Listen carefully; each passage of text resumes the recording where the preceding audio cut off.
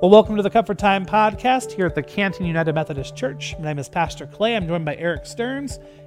Today we're digging into what I've heard called very recently that I'm going to be using from here on out is Palm to Passion Sunday.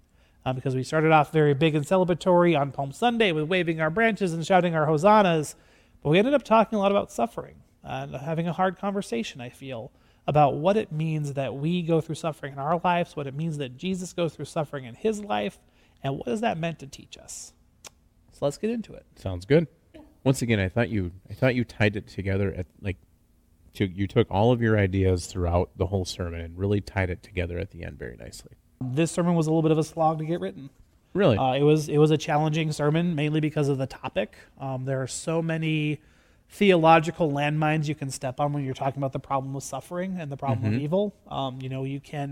I had an experience in Brookings where I gave a prayer one day, and I, to this day, do not remember what I said, but what a parishioner heard was that God causes evil. And that is not what I believe as a Christian, what I believe as a pastor and slash, if I can call myself a theologian. That's not what we believe as a denomination. God works in the midst of problems. God works in the midst of our suffering, but God does not cause them. Our evil is not God ordained. That puts God in a really weird position. The question that we asked, how can we believe in an all good, all loving, all present God when all this bad stuff happens? Right. And the answer that God causes that is not congruous with who we know God to be. Right. God works in the midst of it. But, trying to convey that with that experience in the back of my head the entire time was a real challenge. And so this sermon, I wrote it Friday night, and now it's not normal for me, but it was fine. Just trying to avoid theological landmines, trying to preach in a way that's consistent with my beliefs is, important. And so trying to strike that perfect balance between not giving a pat or blasé or flippant answer, but also not, misrepresenting myself. And so this took a lot of thought energy to make sure to strike the right theological tone. And I like how you said it, it's foundational for atheism. Yes.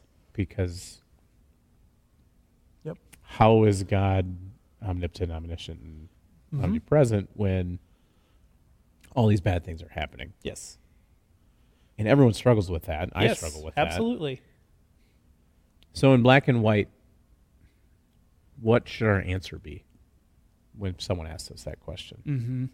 Right, and I think that that's where we talk about the fact that God does not cause that to happen, but it's amazing to see what God can do in the midst of it.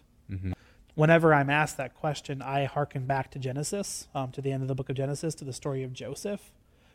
His brothers, threw him in a pit, tried to kill him, killed a goat, spread blood on his coat, sold him to some Ishmaelites, ended up in Egypt. All this bad stuff kept happening to Joseph when he was the one constantly having dreams of, maybe delusions of grandeur, but the dreams came to pass. So no. But yet at the end of the story, when he restores his relationship with his brothers and his father, he says to his brothers, what you intended for evil, God used for good. And that is ultimately my bedrock answer of, yes, bad stuff happens. There is injustice. We live in a fallen and broken world with a result of sin, and so sometimes things that are not fair are going to take place. But watch what God does in the midst of it. I am from Gregory, and one of the things about being from Gregory in the years that I was in high school is that when we were in high school and then a couple of years after high school, we watched the suicide of 4 of our friends. It could have been so easy to just blame God in the midst of that. It could have been so easy for us to just say, well, they're all gone. This was evil. This was bad. This sucked. God did this, and just completely abandon our faith. Because what happened wasn't right. What happened wasn't okay.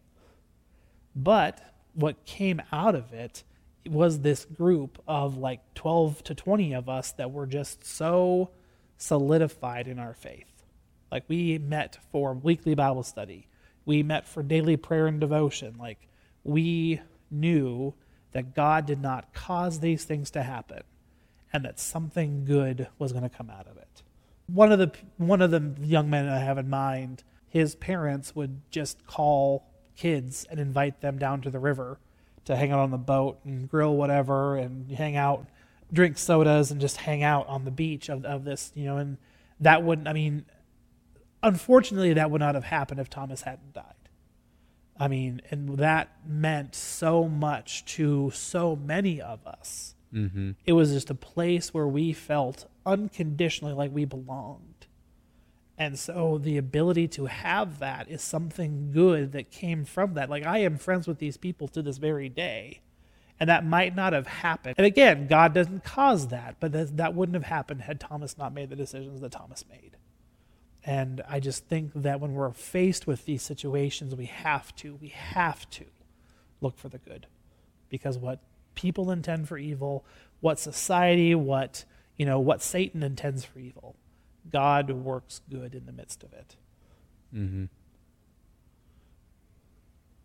I liked how you closed with "Sunday is coming." I thought that has stuck with me, and it will continue to stick with me. Mm-hmm. Like, when you're going through hard times, yep, the day is coming when it's going to be better. Yes.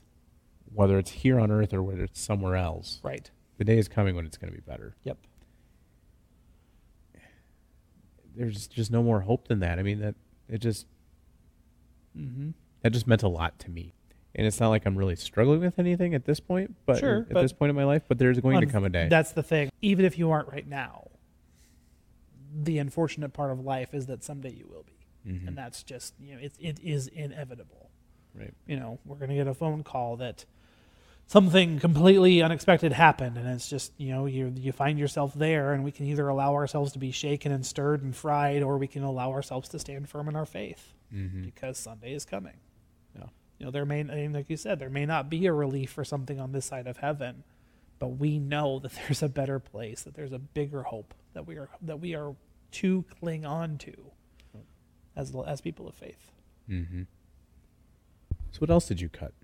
So I talked a little bit on Sunday about the quote from the commentary that the dressing Jesus up in these royal accoutrements was not necessarily about causing him physical pain, but more about making a mockery of who he was, making that emotional, spiritual pain as much a part of the experience as the actual beating. Mm-hmm. Like, that's different. Like I talked on Sunday, every crucifixion starts with a beating.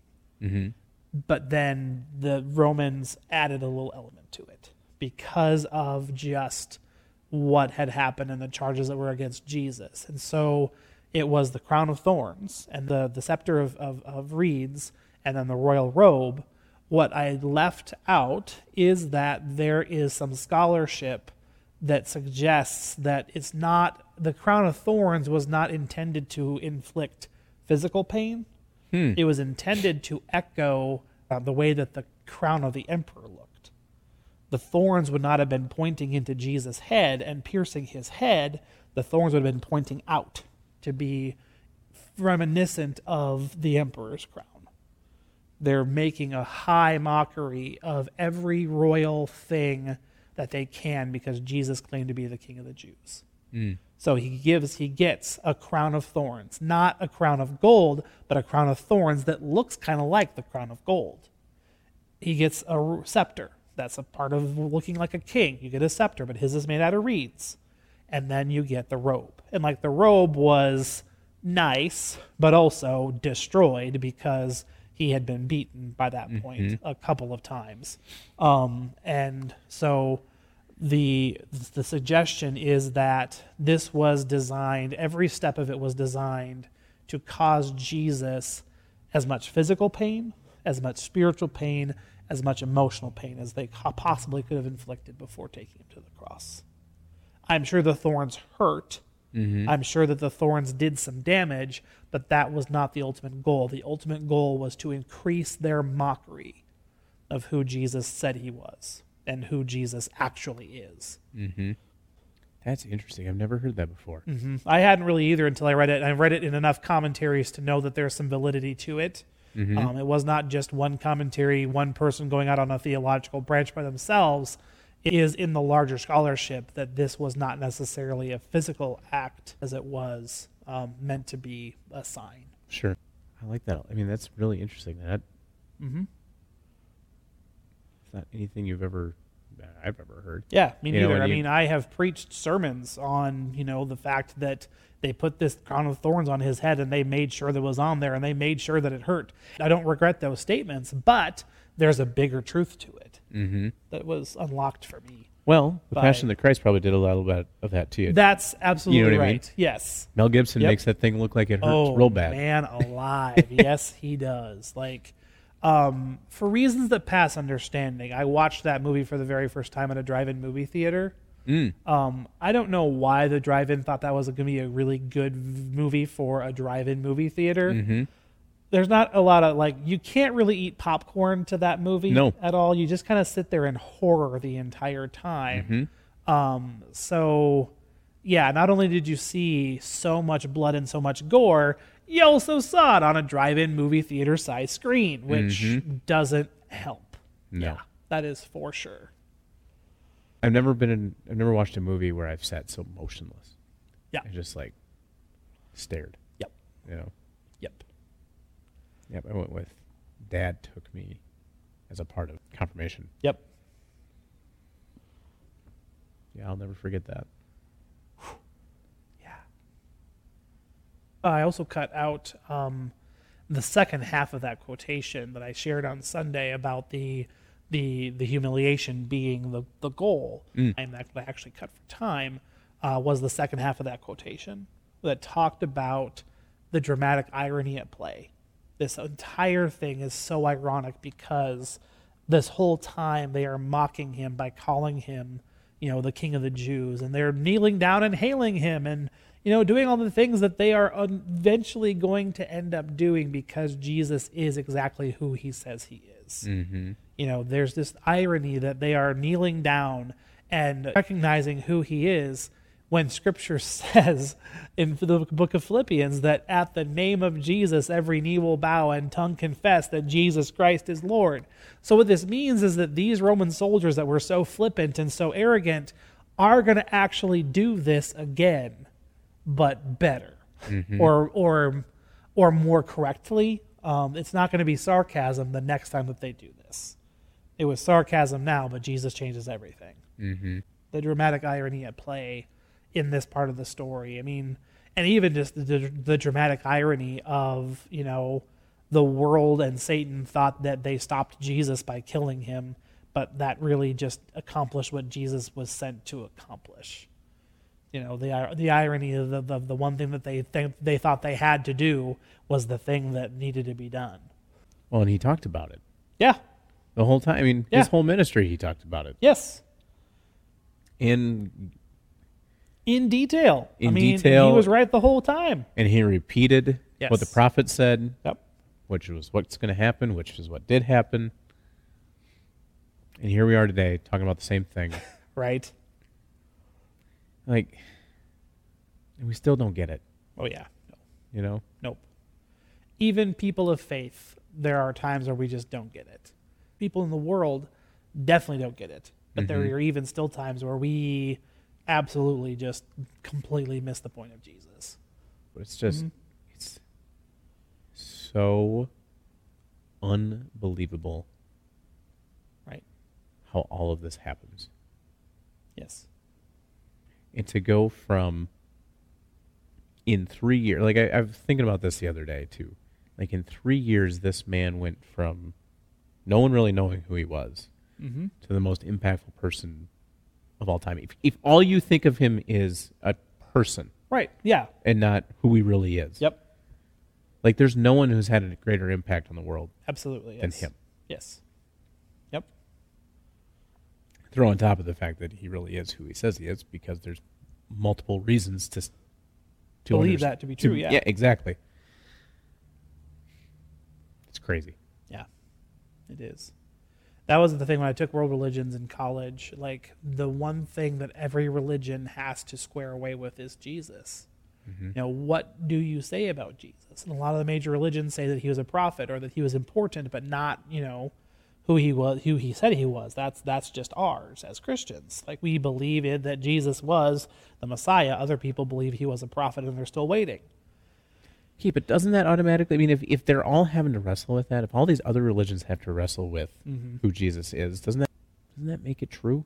I mean, ish. I mean, because we still have to wrestle with who Muhammad is. Like, you know, in Islam, Muhammad is a prophet and Allah is God, you know, but yet we still have to square away and you know, understand who Allah is and understand who, you know, who Muhammad was, you know, and there's things that you have to deal with in every major religion, but ours is Jesus. Mm-hmm. So what I struggle with is the short time frame that all the people turned on Jesus. Right. Like, what do we do with it? Like, first of all, was it really the 4 days? Right. And then why? Like, why did they turn so quickly? Yeah, definitely. So all 4 of the Gospels do fit it into this time frame of the festival of Passover. And like all Jewish festivals, there were prescribed things that happened on certain days in the Passover celebration. And so the fact that we know that Jesus came in on this day, and like the suggestion is that Pilate rode in either at the same time or nearly at the same time as Jesus, Jesus riding in from the east on a donkey, Pilate riding in from the west on a horse. A donkey is an animal of peace, a horse is an animal of war. And they're riding towards each other, and I really feel like Jerusalem would have swollen well beyond its capacity, as we've talked about before, but a lot of the crowd chose Jesus that day. A lot of the crowd came and shouted to him, "Hosanna, God save us now." And they had their opinions about what God saving them was going to look like. And they saw what was happening, that Pilate was riding in from this way and Jesus was riding in from this way, and they thought, now is the time. Now is the time that Jesus is going to ride into Jerusalem and kick butt and take names and take back the throne of David and establish the people of God as an independent nation once again.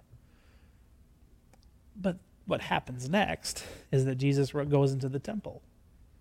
Then Jesus overturns the tables in the temple and says, "You have turned the house of God into a den of robbers. How dare you? This is not what this is for. This is to be a house of prayer." And like the entire temple system, like they had, like you could not spend Roman money in the temple courts. You had to have it exchanged. And the exchange rate always valued the temple, not the people. It was unfair, it was unjust, and Jesus kicks the injustice out of the temple. Jesus messes with the way that things were done. And I think this crowd maybe started to see, oh, okay, this is who you are. The next day, after everything had calmed back down, Jesus was back in the temple teaching. And I think people were like, oh, you're not joking. You're not going to be the Messiah the way that we want you to be the Messiah. And if you're not going to do what we want you to do, then what's the point? Mm-hmm. And so Jesus retreats from the temple. Jesus has this experience of being anointed, and then Jesus meets with the disciples in the upper room, and everything is off to the races from there. You know, like I said, when we do communion, they went to the Garden of Gethsemane, and from the Garden of Gethsemane to the court of Pilate, and from the court of Pilate to the cross. It was that fast. Mm-hmm.